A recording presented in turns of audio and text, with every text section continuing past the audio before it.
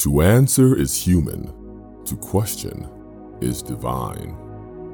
Welcome to the world of the Hidden Gateway, an exhilarating podcast exploring the concepts humans have been struggling with since the dawn of existence, such as, who are we?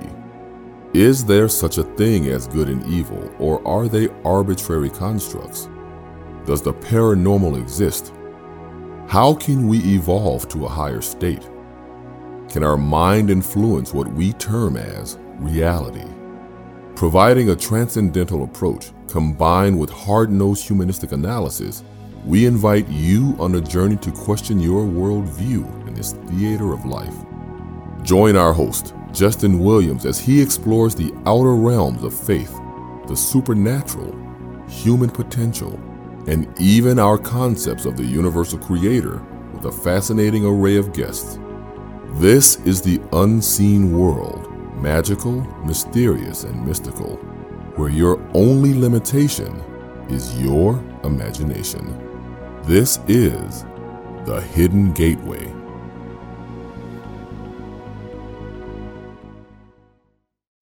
Welcome back to the Hidden Gateway podcast. I am your host, Justin Williams.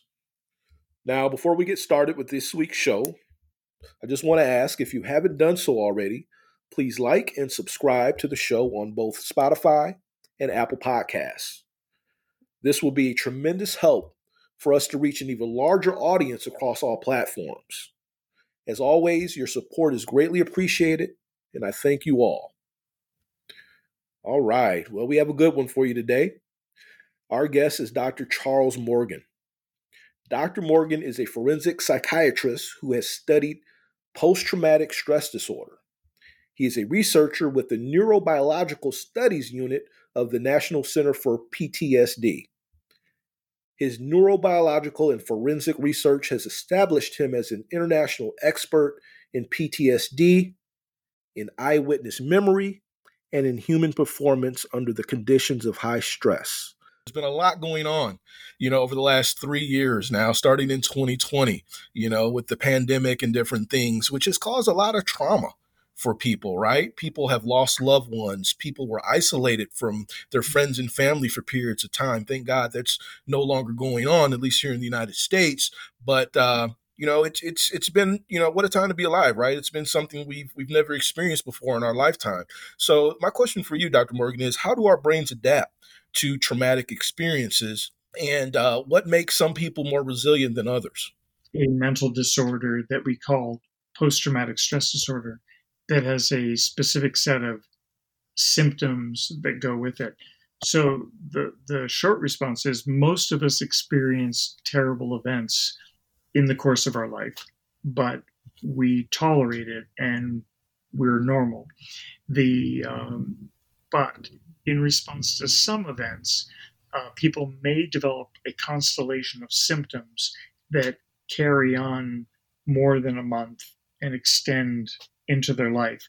And those kinds of symptoms are like dreaming about the traumatic event, thinking about the traumatic event, maybe reacting to reminders of it, or become emotionally closed off and distant and avoiding anything that might remind us of the event. And we have different kinds of symptoms like thinking, I don't know if I should have survived, feeling guilt for being alive when other people died, or becoming angry, irritable, and having sleep disturbances. And if people have those kinds of symptoms in the right numbers, right, the right constellation, then we can make a diagnosis of something called post-traumatic stress disorder. So one of the questions for years has been, why do some people get sick after stress? Why don't some people get sick after stress? And the short answer is there's a number of reasons for it. There is a genetics component to what makes some of us more vulnerable to stress than others, but it doesn't account for the entire reason why people might get ill after having a traumatic event. And then there are psychological factors. So we think of our personality styles as how far we go from being Mr. Rogers to Machiavelli, how much we're cool and calm, or maybe like George Costanza on Seinfeld or something like that. And there's a dimension of personality called neuroticism or emotional reactivity. And the Hmm. higher people are in that reactivity to things, the more at risk they are for having some problems after being exposed to a traumatic event. And then there are some other factors that we think of as being more cognitive than personality based, that the belief systems that we have can greatly shape our neurohormonal responses to stress. In other words, the meaning that we make of something can influence whether or not we develop a problem after the event. So there's sort of a personal psychological factor, there's a temperament factor, and there's a genetics factor.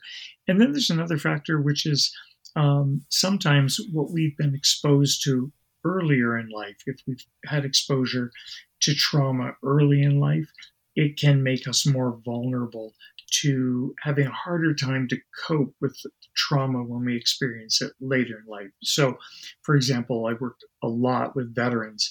The veterans who might have experienced early childhood physical or sexual abuse or neglect may be more vulnerable after they're exposed to combat trauma to going on and developing post-traumatic stress disorder. But Wow. it's not a one-to-one ratio. These are factors that influence it, but don't predetermine it in some way.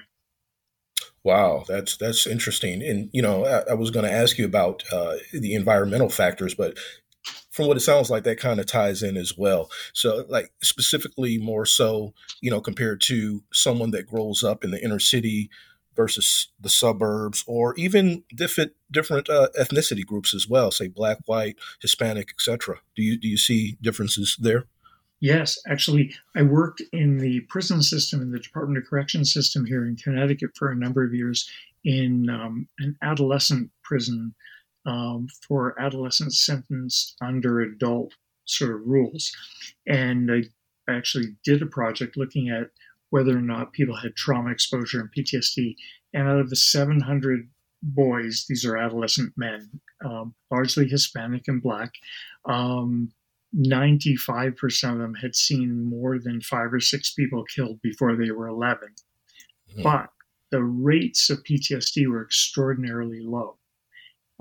So I think, when I study the special operations guys and they see lots of trauma and the rates of PTSD are very, very low, it helps. It's a helpful reminder that it's like the old adage, what doesn't kill you makes you stronger. And there are incredible examples of stress resilience coming from inner city kids who might get in trouble with the law, but they don't have a mental illness. And the and then in military folks who see lots of trauma and who may not get post-traumatic stress disorder. I think the way we think of it these days is that when you get exposed to aversive events, it's the people around you and your mindset that help you adapt and cope and respond to that event. And Oh, that when you have support from other people and you can frame it and even not blame yourself for it, uh, you survive better. So the it's funny in the neurobiological experiments that we do on non-human animals, like with rats and mice, and we take the rat pups away from their mother and then return them to them. Um, the stress, which is very stressful for rat pups, but the stress of being taken away from the rat pups from their mother, isn't what accounts for how they turn out. It's all the licking and grooming that they get when they return to the mom. So if the wow. mother rat spends a lot of time grooming them and licking them, and supporting them, they turn out pretty well. Now, neurobiologically, we think that has a lot to do with a hormone called oxytocin, the hormone of bonding. And it kind of works in the opposite way as some of our stress hormones work. So we think when we extrapolate that to humans, that that helps us figure out why people adapt better under stress. A colleague of mine did some studies in Germany looking at people doing a stressful public speech, and he was interested in whether or not this hormone, oxytocin, would protect people against the negative effect of the stress of getting up in front and giving a public speech. The alternative was to sit with a close friend, sit with a stranger, or sniff a placebo. So one group sniffed up their nose this drug called oxytocin, and the other one had a placebo. And the other group either sat with a friend a few minutes before they went out on stage or sat with a stranger. The two conditions that lowered the alarm responses, the neurobiology of alarm and stress, were the groups who sniffed oxytocin and the group that sat with a friend. So your social support, people you care about, can elicit that same protection. So we think that responding to stress is more related to after the stress happens and the degree of support and bonding, that and reframing of what happened that we can do that accounts for why we turn out better than other people. So people with less support, people who don't have as many friends, they don't have all the advantages of other people, and they might have had some prior history of trauma, they're more vulnerable. Or if they have a prior history of psychiatric illness, they can be more vulnerable after stress to bouncing back and carrying on normally. Very, very interesting. Wow, you kind of you answered my question. I had a couple questions for you, but you answered them all in there. Oh, That's very yeah, good. yeah, So, it makes me think like when I asked you about the different ethnicities as well as just overall environment, it yeah, makes sense to me. It could tie that what you said ties it in because. And I don't know the numbers. I'm obviously no expert, but when I think of support, I would think that a lot of people, especially young people, that grow up in the inner city, probably don't have that support, because it's right, probably a higher percentage of single family homes and the mom is, working 8 to 10 hours a day or more. yep, And these kids, they just, they don't have that support they need. And like you said, a lot of those prisoners, a good percentage of them saw what, 6 or more murders by the age of 11. I yep. mean, so wow, I think that's I think you're absolutely right.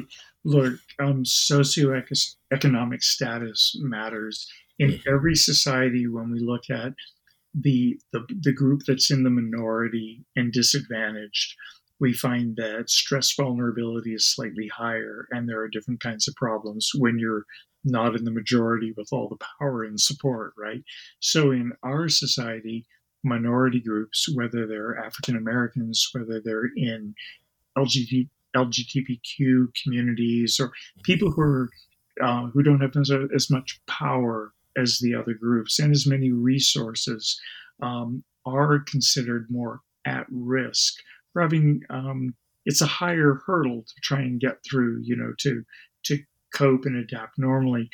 But I think that one of the things that we learned, certainly I learned, and my colleagues who worked with me learned, when we were in our training, we always thought that stress is just bad and it harms everyone. And the thing I've learned along the way is that, well, stress is part of life.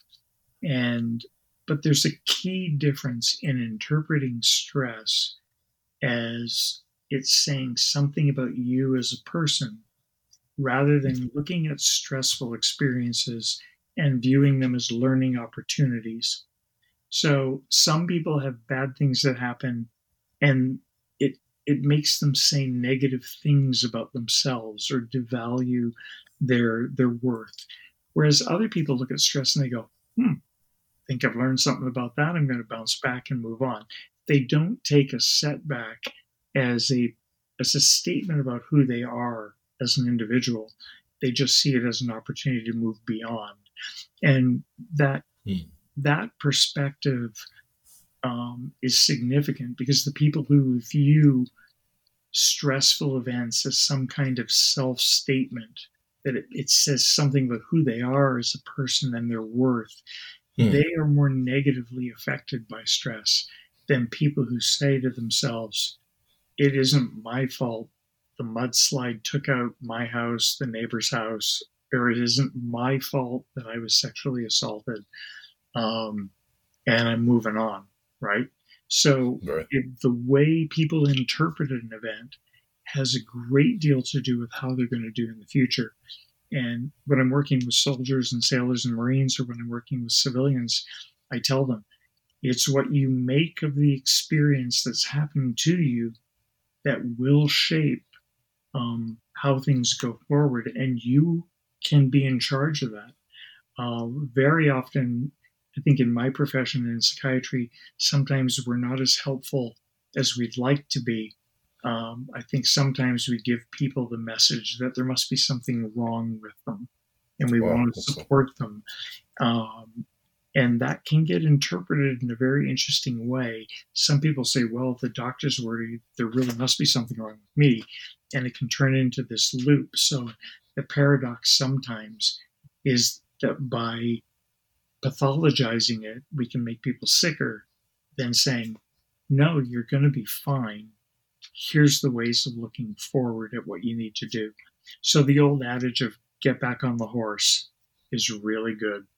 We have with the military folks I work with, it was a real eye opener for me because, as a therapist, sometimes you want to say, oh, well, that was pretty stressful. You might take some time off and don't do too much and bounce back. And I was working with active duty guys who were saying, no, you put them back on the plane, you put them back on the horse, you put them back out there. Yeah. And there's even information from World War I, the differences between how the British and the French were responding to soldiers at the time who had what we would call now as shell shock type 1 or 2. The Brits moved soldiers back to England to recuperate. The French kept them just within the sound range of the front lines, and the return to duty rates were higher in those troops than they were with the Brits. And now, today, we think about it and we say, well, that's because exposure therapy, putting people back into a stressful environment, is the best way to help them grow and adapt. You can't learn to be safe when you're relaxed. Wow, makes sense. Learning, and it's kind of counterintuitive, right? We think that safety is the unlearning of fear. But in my early experiments, I was actually studying how our brain learns fear and extinguishes fear and how you learn safety. The learning of safety is a new memory that puts a brake on the fearful memory. And so you have to be alarmed to learn that you're safe. So sitting quietly in my office talking to you as a patient doesn't necessarily teach you safety. You've got to get back out there in the world and experience the stress and practice overcoming it and tolerating, pushing through it, that develops that mechanism, that neural mechanism. It's actually not just an idea, it's actually physiology. You're learning to inhibit those fear and alarm centers of the brain to be able to adapt and move forward. So that was something new when I was being trained that I've taught my residents, because we all thought, well, we have to coddle you a little bit and say, oh, don't stress him. And in fact, no, stressing you is a good thing. It makes you hardier. It makes you more resilient. That is interesting. So it's kind of like a in the moment training, or quote unquote on the job training. While you're going through it, you're learning how to adapt and how to make things or life better for yourself. Right, with that support. Right? It's not in a vacuum, but with support, and you know you're supported and you're being pushed back through stress. It's actually quite helpful. I think way back, everybody makes fun of Freud, but he said some things that were pretty interesting. When he was asked, why do patients get better? And he says, well, it's because they love their therapist. And at first you can be cynical and you go, I don't know what that is. But when you think about it, when you trust someone you're working with, that's that bonding sort of experience that gives you the courage to put yourself back out there in an anxiety-provoking or harmful situation to bounce back and grow. It's kind of what healthy parenting does, right? When we're kids, we know we're loved, and they push us back out into the world to do things. But that model seems to really account for how and why most people bounce back from stress. Is that they have that social support or that interpersonal support, or that ability in their head to take that support with them. You can take your mentors with you in your mind. right? I like that. I like Yeah. that. And you can have a mentor that you've never met. You can read a book about someone you really admire and say, that guy, the way he responded to stress and adapted and coped, I want to be like him. Humans were interesting. They have these big spaces in our head, and we have a model. So when you model yourself after someone you read about who's been resilient and hardy and gone through hardship and hardship and hardship, kept going, that's a mentor in your head. And Mm-hmm. it really can make a difference in how people cope and adapt. And we know that from interviews with people who've been held captive for years and how they coped with captivity, because they had something in their head that they could think of that kept them going and taught them how to adapt. So it's that neurobiology of attachment that mitigates the negative influence of the neurobiology of fear, that we all experience when something threatening is happening to us. Wow, that's something else. It Yeah. really is. It really is, and it's phenomenal what you do, how you help people and your colleagues as well. And I would think that along with meeting with you and others in your field, that does wonders. Now, there's also the drug aspect too, right? Where prescriptions are required. Don't necessarily want to talk about that. However, I would like to talk about the use of psychedelics. I've seen in the news over the past maybe going on 10 years now that there have been a lot of clinical studies, a lot of clinicians that are implementing psychedelics for people with PTSD. Yeah, I just got back from San Francisco a couple of weeks ago at the American Psychiatric Association convention, and I went to all the different sessions on psychedelics because I've been tracking a lot of the literature, and it apparently by next year, maybe by next summer, we may have FDA approval for the MDMA therapy. People call it ecstasy, right? Right. For post-traumatic stress. The data are really, really strong, showing that even after single doses, when given in a therapeutic context, there can be a very sustained improvement in symptomatology over weeks and months, which is really phenomenal. The drugs like MDMA or ecstasy got a very bad name because some studies were published years ago. I think they made it onto Oprah that people who had chimpanzees who were given ecstasy had holes in their brain. It's a myth. The scientists retracted the paper because they admitted that the drug they had given to the monkeys was not MDMA; it was methamphetamine. So the psychedelics, a big difference, right? Big difference, right? But in the public's imagination, this is supposed to be very dangerous. The psychedelics are actually not dangerous in that way. In fact, and there's many different kinds of psychedelics. I was ignorant about it. I thought, well, there's LSD, there's psilocybins, there's MDMA. They must all work. They all work differently. They're in different classes.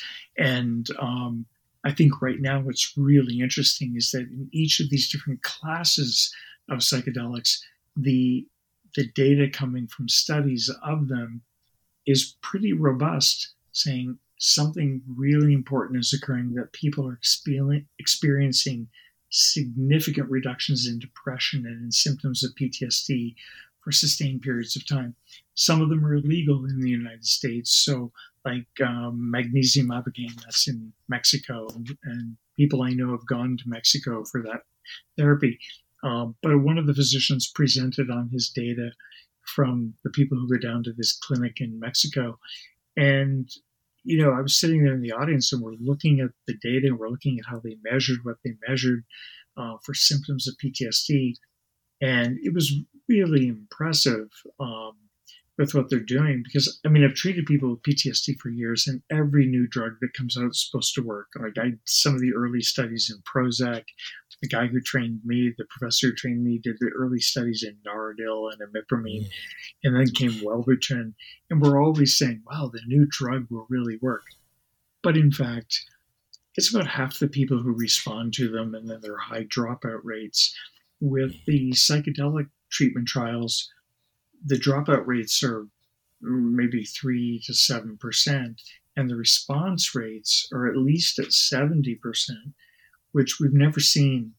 Um, some of the new brain scan studies show that these drugs seem to enhance the branching and growth of neurons, but not only the neurons that we think of when we say brain neurons, the cells that actually support those neurons Okay. are enhanced as well. So I think we are seeing a really important change um, in some of the things that can be used in psychiatry to help people, um, do well. I think that for a very long time, I think DMT, um, LSD, and drugs like that all got a very bad name under the Nixon administration because they were associated with people who were sort of anti-government, Right. rather than basing it actually on genuine medical data saying these are bad for people. So I'm actually kind of excited. I think in the next couple of years, some really important medications may be available, and that people may see some significant improvement because people who have treatment resistant post traumatic stress, they suffer. And the medications Yes. that we have now, it's good, but they're far from perfect and they have side effects that people don't like. And um, I think that's always the trade off, right? People take a drug and they have to say, well, is it worth the side effects? And do I feel better enough that I can deal with the grogginess or deal with the impotence or I can deal with the weight gain, right? So we always have these wonderful drugs that do horrible things to you in the name of trying to help you. So I'm really optimistic about um, the over the next 4 years. I think we're going to see some really significant opportunities with the drugs that fall into these classes called psychedelics. Yeah, that's great. I certainly hope so, and I'm excited as well. I've met so many veterans that they've told me that they have done the mushrooms, the DMT. They've gone into Mexico and Peru to do ayahuasca and different things, and it's it's been a life changer for a total game changer. So if Exactly. we can get to a point in this country where that is accepted and those type of things don't have a stigma attached to them, that'd be phenomenal for a lot of people. And, and it's really a shame. And you brought up the Nixon administration back in the '60s and how they kind of Yep. went along with that stigma, and that's politics, and it's really a shame that politics got involved Politics with get that. involved, and so does money. I did a Mhm. study way back in 1993. A colleague and I investigated a specific kind of drug that actually enhances slow wave sleep. It makes you sleep. It doesn't just knock you out. You get sleep. All the drugs that are over the counter right now, they simply lower your level of consciousness so they knock you out, but they don't enhance your stage 2, 3, and 4 sleep. Mhm. This drug did. And when we gave them the data, they put it on the shelf. And I remember I asked them, and they said, we're making enough money right now with all the over the counter drugs. There's no need. This Oh. one's more expensive. So it's okay to be cynical and say, um, sometimes it's big money that goes, it's not worth that thing. We're making enough money here. But I do think it's a good sign that psychedelics are moving forward, and I can only hope that the pro sleep drugs will also move forward because that's one of the biggest things people buy for over the counter. I don't know if people know this, but over the counter Yeah. medications to help you sleep are an incredible money revenue stream for the companies that make them. But we don't right now have any drug. If you go to talk to your doctor and say, I just want something that enhances my sleep architecture and gives me a healthy night of sleep. We don't have drugs on the market for that, and that's a financial call. From That's too bad. That really is. yeah. That's horrible because I myself have suffered with poor sleep for as long as I can remember. And Mm-hmm. if I could take something that will provide those benefits you mentioned, I'd jump on it in a heartbeat. That would be a life changer for me, Well, I tell you. and when you're chronically sleep deprived, we wondered about this in post traumatic stress for a long time, right? In veterans with PTSD, if you're not sleeping, And anyone who knows, if you've gone days and days and days with 1 to 2 hours of sleep or 4 hours of sleep, broken sleep, you become irritable. Your coping skills come down. You have concentration problems. You get angry. And we were wondering for a very long time, well, how many of the symptoms in post-traumatic stress disorder stem from only sleeping 2 to 4 hours a night, right? So that's been an active research question for years, which is, are we treating the side effect of a core problem, not sleeping, staying too activated and alarmed, or are we really treating separate kinds of problems: concentration, memory, sleep, anger, irritability, guilt, and cued reactivity to reminders of the trauma?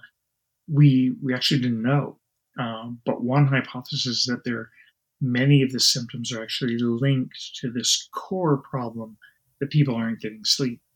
So so I'm eager to see going forward, because at least the psychedelic treatment trials that I saw when I was at the convention, they were presenting the data. Boy, they look good, and they do seem to improve all the symptoms across the board. So I'm excited about that. I don't know where it's going to go, but rumor has it, right, the FDA should give approval for it at least by next summer, not this summer, but that's where the data are right now. Now, where is the United States compared to other countries in leading or carrying the torch, if you will, with that progression? Are they kind of the leader of the pack, or is it kind of mid, or is it another country, maybe Canada or somewhere overseas, that has really advanced and started doing this? With respect to psychedelics, it definitely is not the U.S. It's because they've been illegal or not investigated for so many years, and that's why places in Mexico or Canada or in Europe, right, South America, people have been able to do trials. I do think in some other domains the U.S. has taken the lead, but in this particular domain, I think that's been our Achilles heel. We focused more on traditional tricyclic antidepressants and extensions of them, and antidepressants that affect the serotonergic system in your brain. But I think due to the government's sort of ban on them, most researchers have said, well, I guess we can't think about that, right? And then we only look in one direction. So I think with respect to that, we've been behind the curve in the United States. I think over the last probably 4 years, 5 years, 6, let's be generous, 6 years, I would say there's pockets in the U.S., like in New Mexico, here on the East Coast and on the West Coast, where studies have been moving forward in like psychedelics and alternative therapies, and they're gaining traction. So I think it's a good thing, but I don't think we're leading the way. I think we're trying to play catch up. Catch up. Okay. Come on, U.S. Let's do this. All right. Well, Dr. Morgan, I wanted to ask you about drug experiments on U.S. soldiers. There was a movie that you're probably familiar with called Jacob's Ladder that was released roughly 30 years or so ago. And then there was Operation, if I pronounce this correctly, Delirium at the Edgewood Arsenal, where they use LSD and BZ on soldiers. So in history, sort of historically, and this is related to some of the psychedelics, I think in the 1950s and 60s during the Cold War, it's hard for people who don't remember it to think about it this way. There was a great interest on the part of both the British government, the US government, the Soviet government at the time on whether or not drugs could be used to both influence people to do things you wanted them to do, or to incapacitate the enemy. So in the past, there was some experience about vaporizing drugs like Valium, a different form of it. But I don't know if you remember years ago when the theater and the Chechen terrorists took over a theater, and I do, yes. The Russians flooded it with a gas that sort of has a variant of a drug related to Valium, but essentially knocks people out right away, sort of a chemical weapon. There were early experiments with the British government, the US government, that were experimenting with LSD and these kinds of things to say, could you incapacitate the enemy? Just make them hug trees, wander around aimlessly so they couldn't attack people. So there is a long history of the government being very interested in chemicals that influence how people think, how they behave, and how well they can perform in and that goes from the mental realm to the physical realm. So in the past, the government's tried different programs. So if they give you steroids, are you stronger, faster, smarter, as a soldier? And, excuse my language, but, men like taking testosterone and androgens until they realize their testicles shrink. And, Right. So I think that if you're interested in the history of medicine and science and the military, there's a long history of people asking this question: will drugs give an advantage to us over the enemy?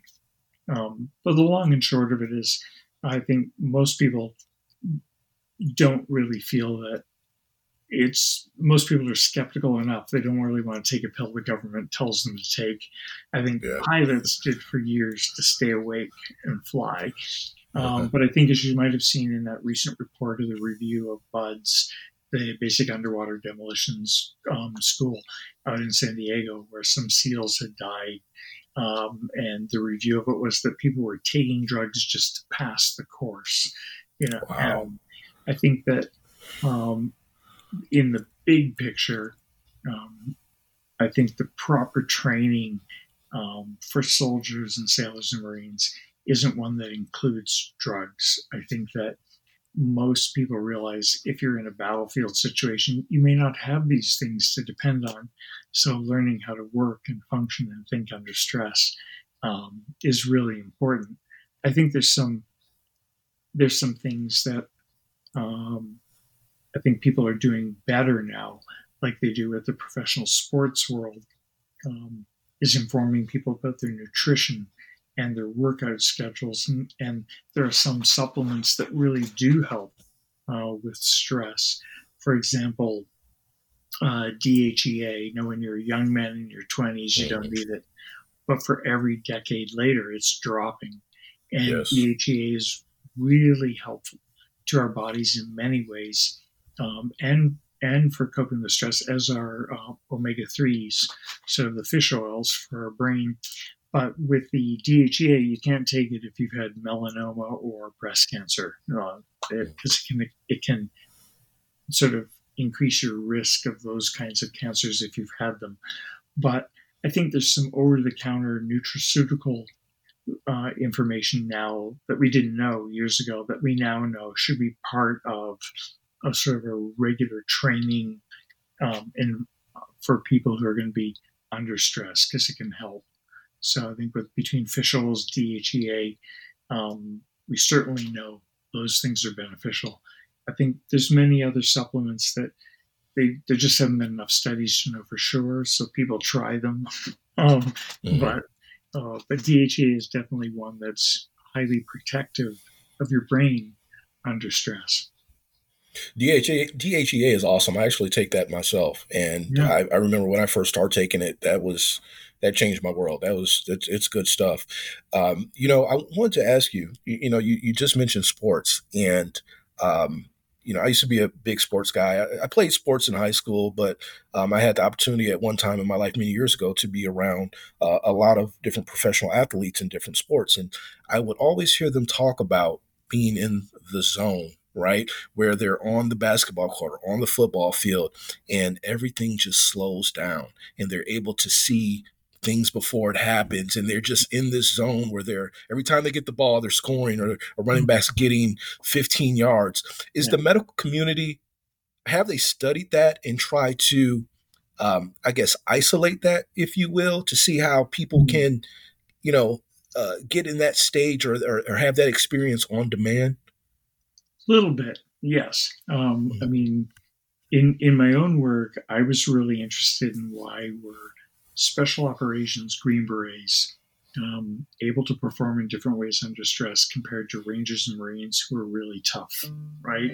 And I think that one thing that I found was we started to look at uh, something called neuropeptide Y. It's shaped like a Y. It's made in neurons. It's a peptide. It's released in cells that release high level norepinephrine. So in your fear and alarm centers of your brain, when you're under stress, you release a lot of norepinephrine. The cells that release more NP1, it can confer an advantage on the animal or human that releases more of it. And in my work, we didn't expect. I mean, it was a fluke. We found it by a fluke, and then we pursued it. But we found that in non-human animals and in humans that release more of this peptide under stress, they're more in the zone, as you put it. They're more focused. The world is clear. They're not disconnecting from it. In psych, we call those symptoms of dissociation, sort of when the world looks distant or through a fish angle lens. It's like when you're watching a horror movie, it looks like everything rotates and backs up or forward.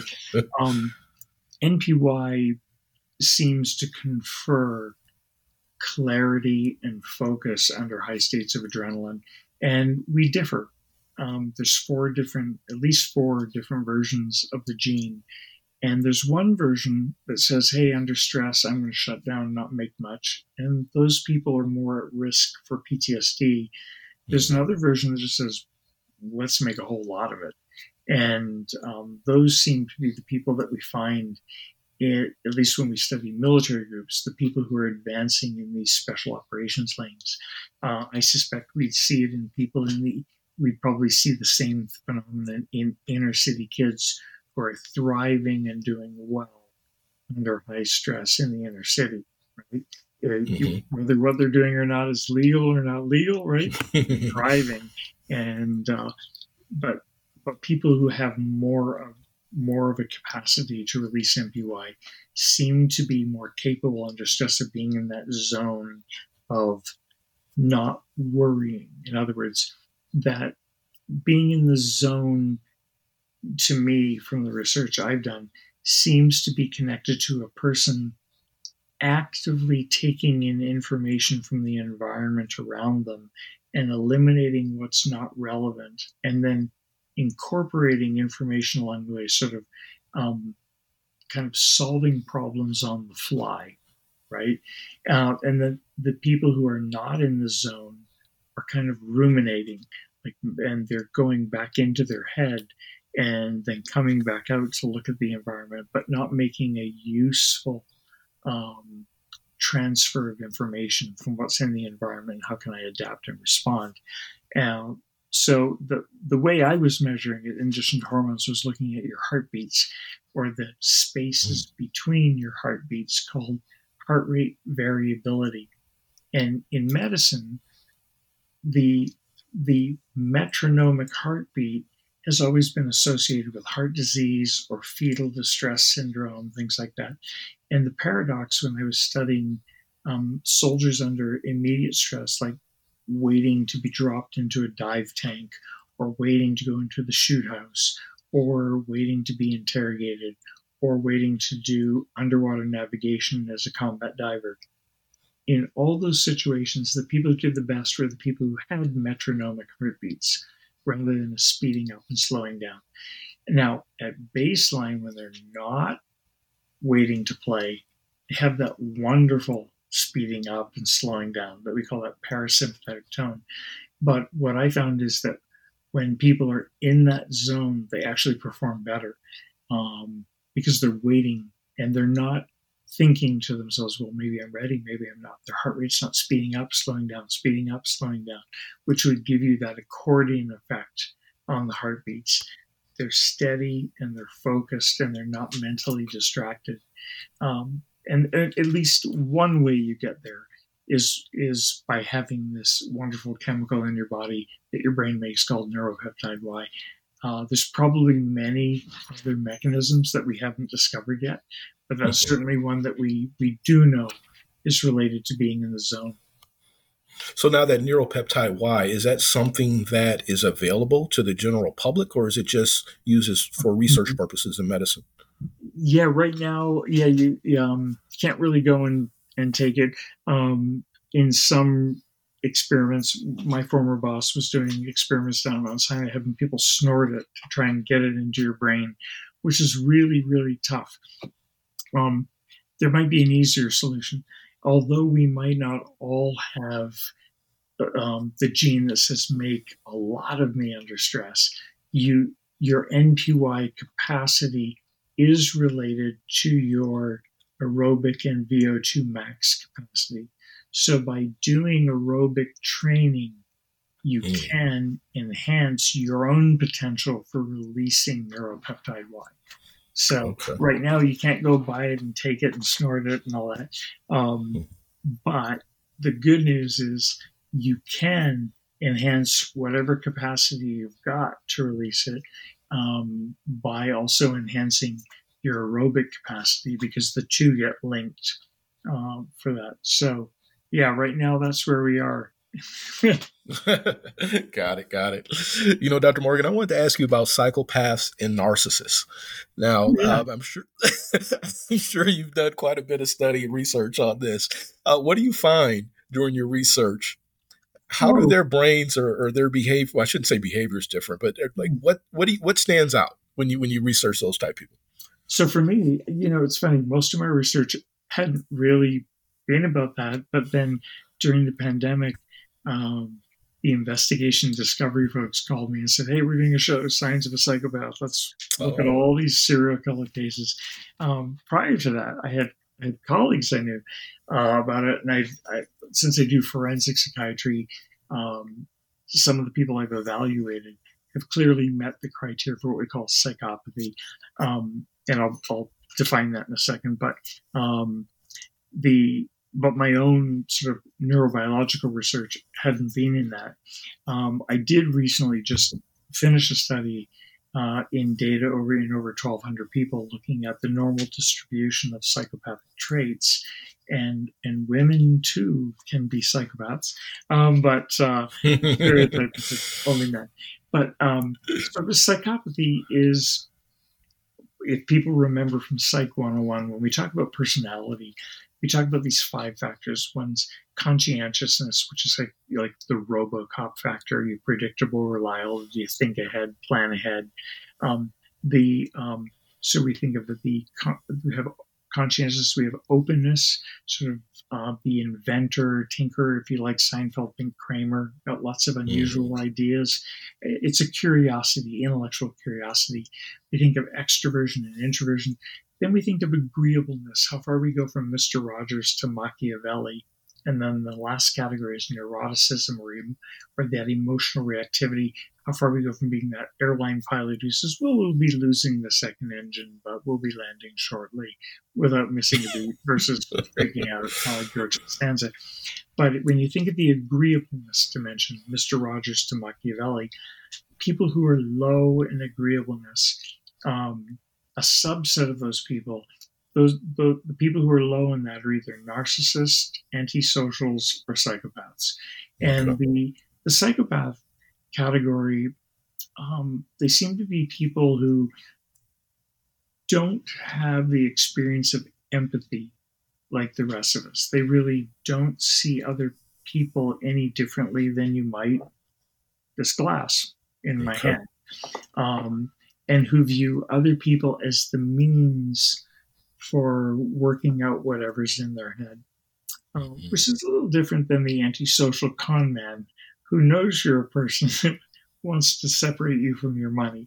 In psychopathy, there's a shallow affect. There's a difficulty in relating to other people, difficulty in having empathy, a need for excitement, and also some recklessness and impulsivity.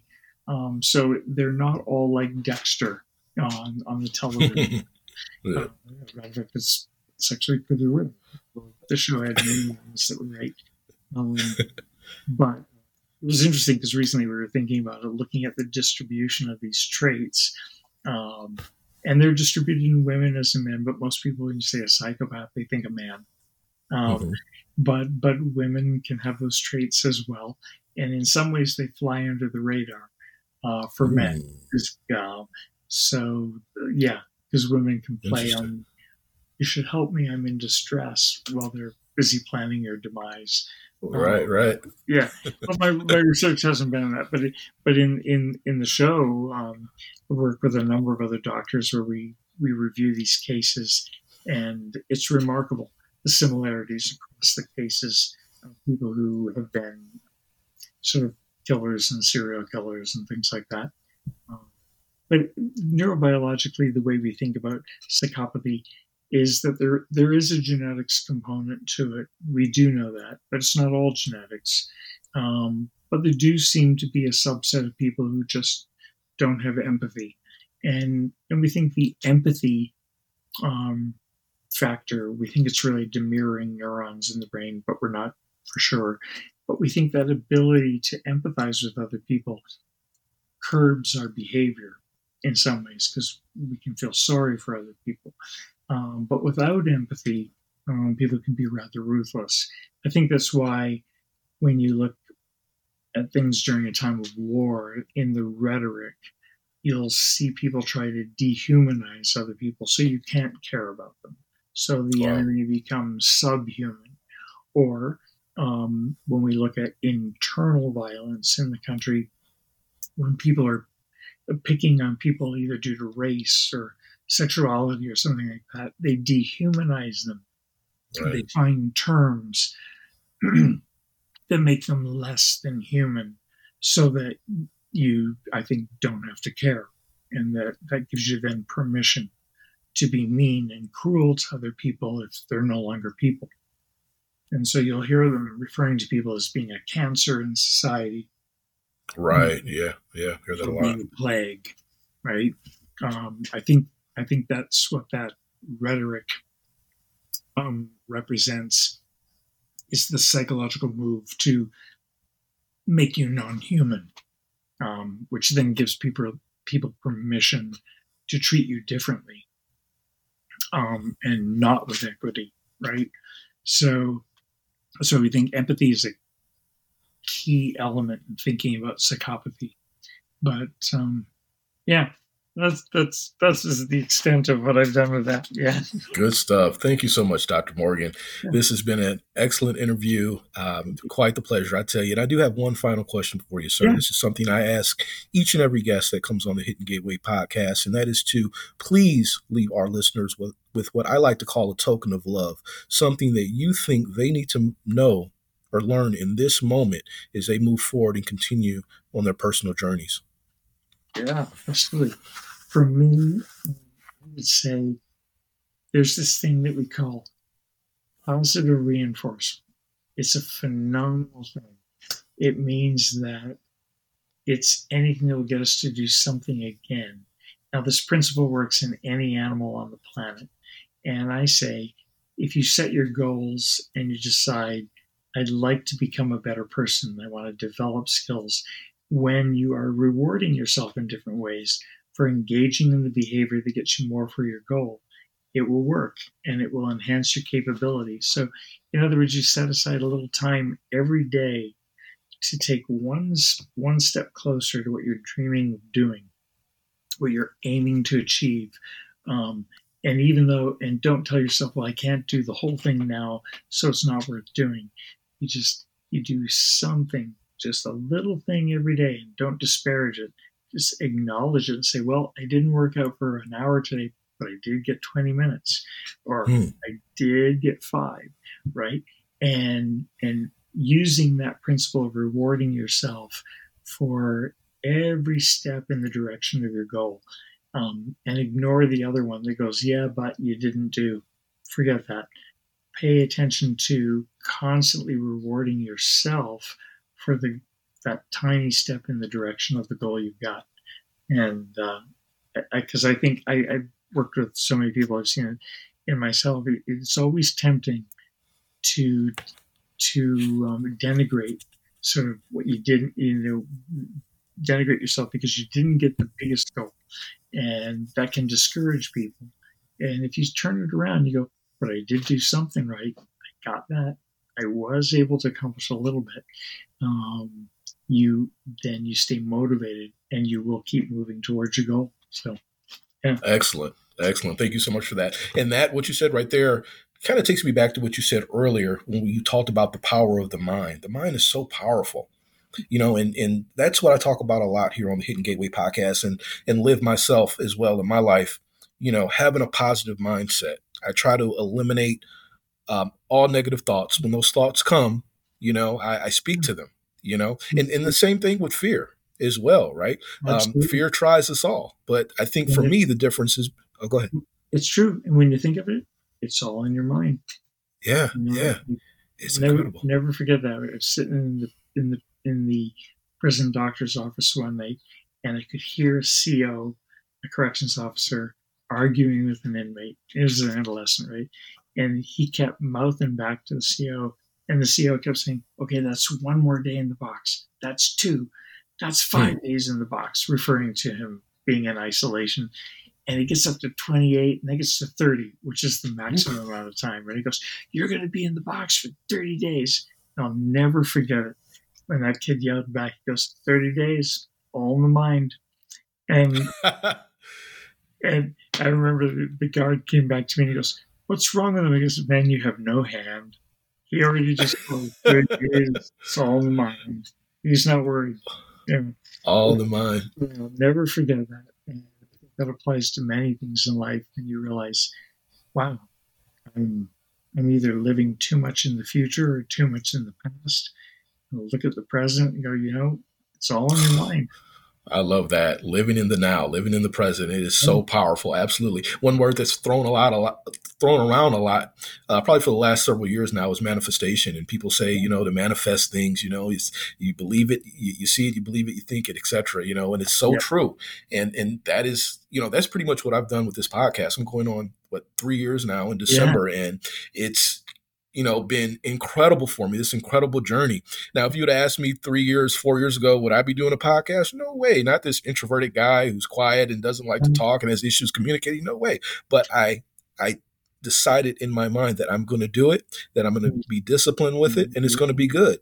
And it's happened. So it's been great. It's been so good. Thank you so much for asking me to do this with you. Yes, thank you. This has been great. I know I've loved this conversation. I know my audience will as well. And thank you so much. And I want to one thing. If people want to get in contact or learn more about you, do you have a website or social media or anything like that? I don't have a website, but you have my university email. Yes. Just you can give them that one and just say, hey, email them and. If it takes them a week to get to you, that might happen, but I will. I'll respond. Very good. Very good. Well, thank you again, Dr. Morgan, for being a guest on the Hidden Gateway podcast. And to our audience, I really hope you enjoyed this episode as much as I did. As always, please remember to stay connected directly with us at thehiddengateway.com. Shoot us email as well, support at thehiddengateway.com. And as always, thank you for pushing your mindset towards a better reality. Now, this will conclude this week's episode. Until next time, stay positive, stay questioning, be love, and be free. The Hidden Gateway, out.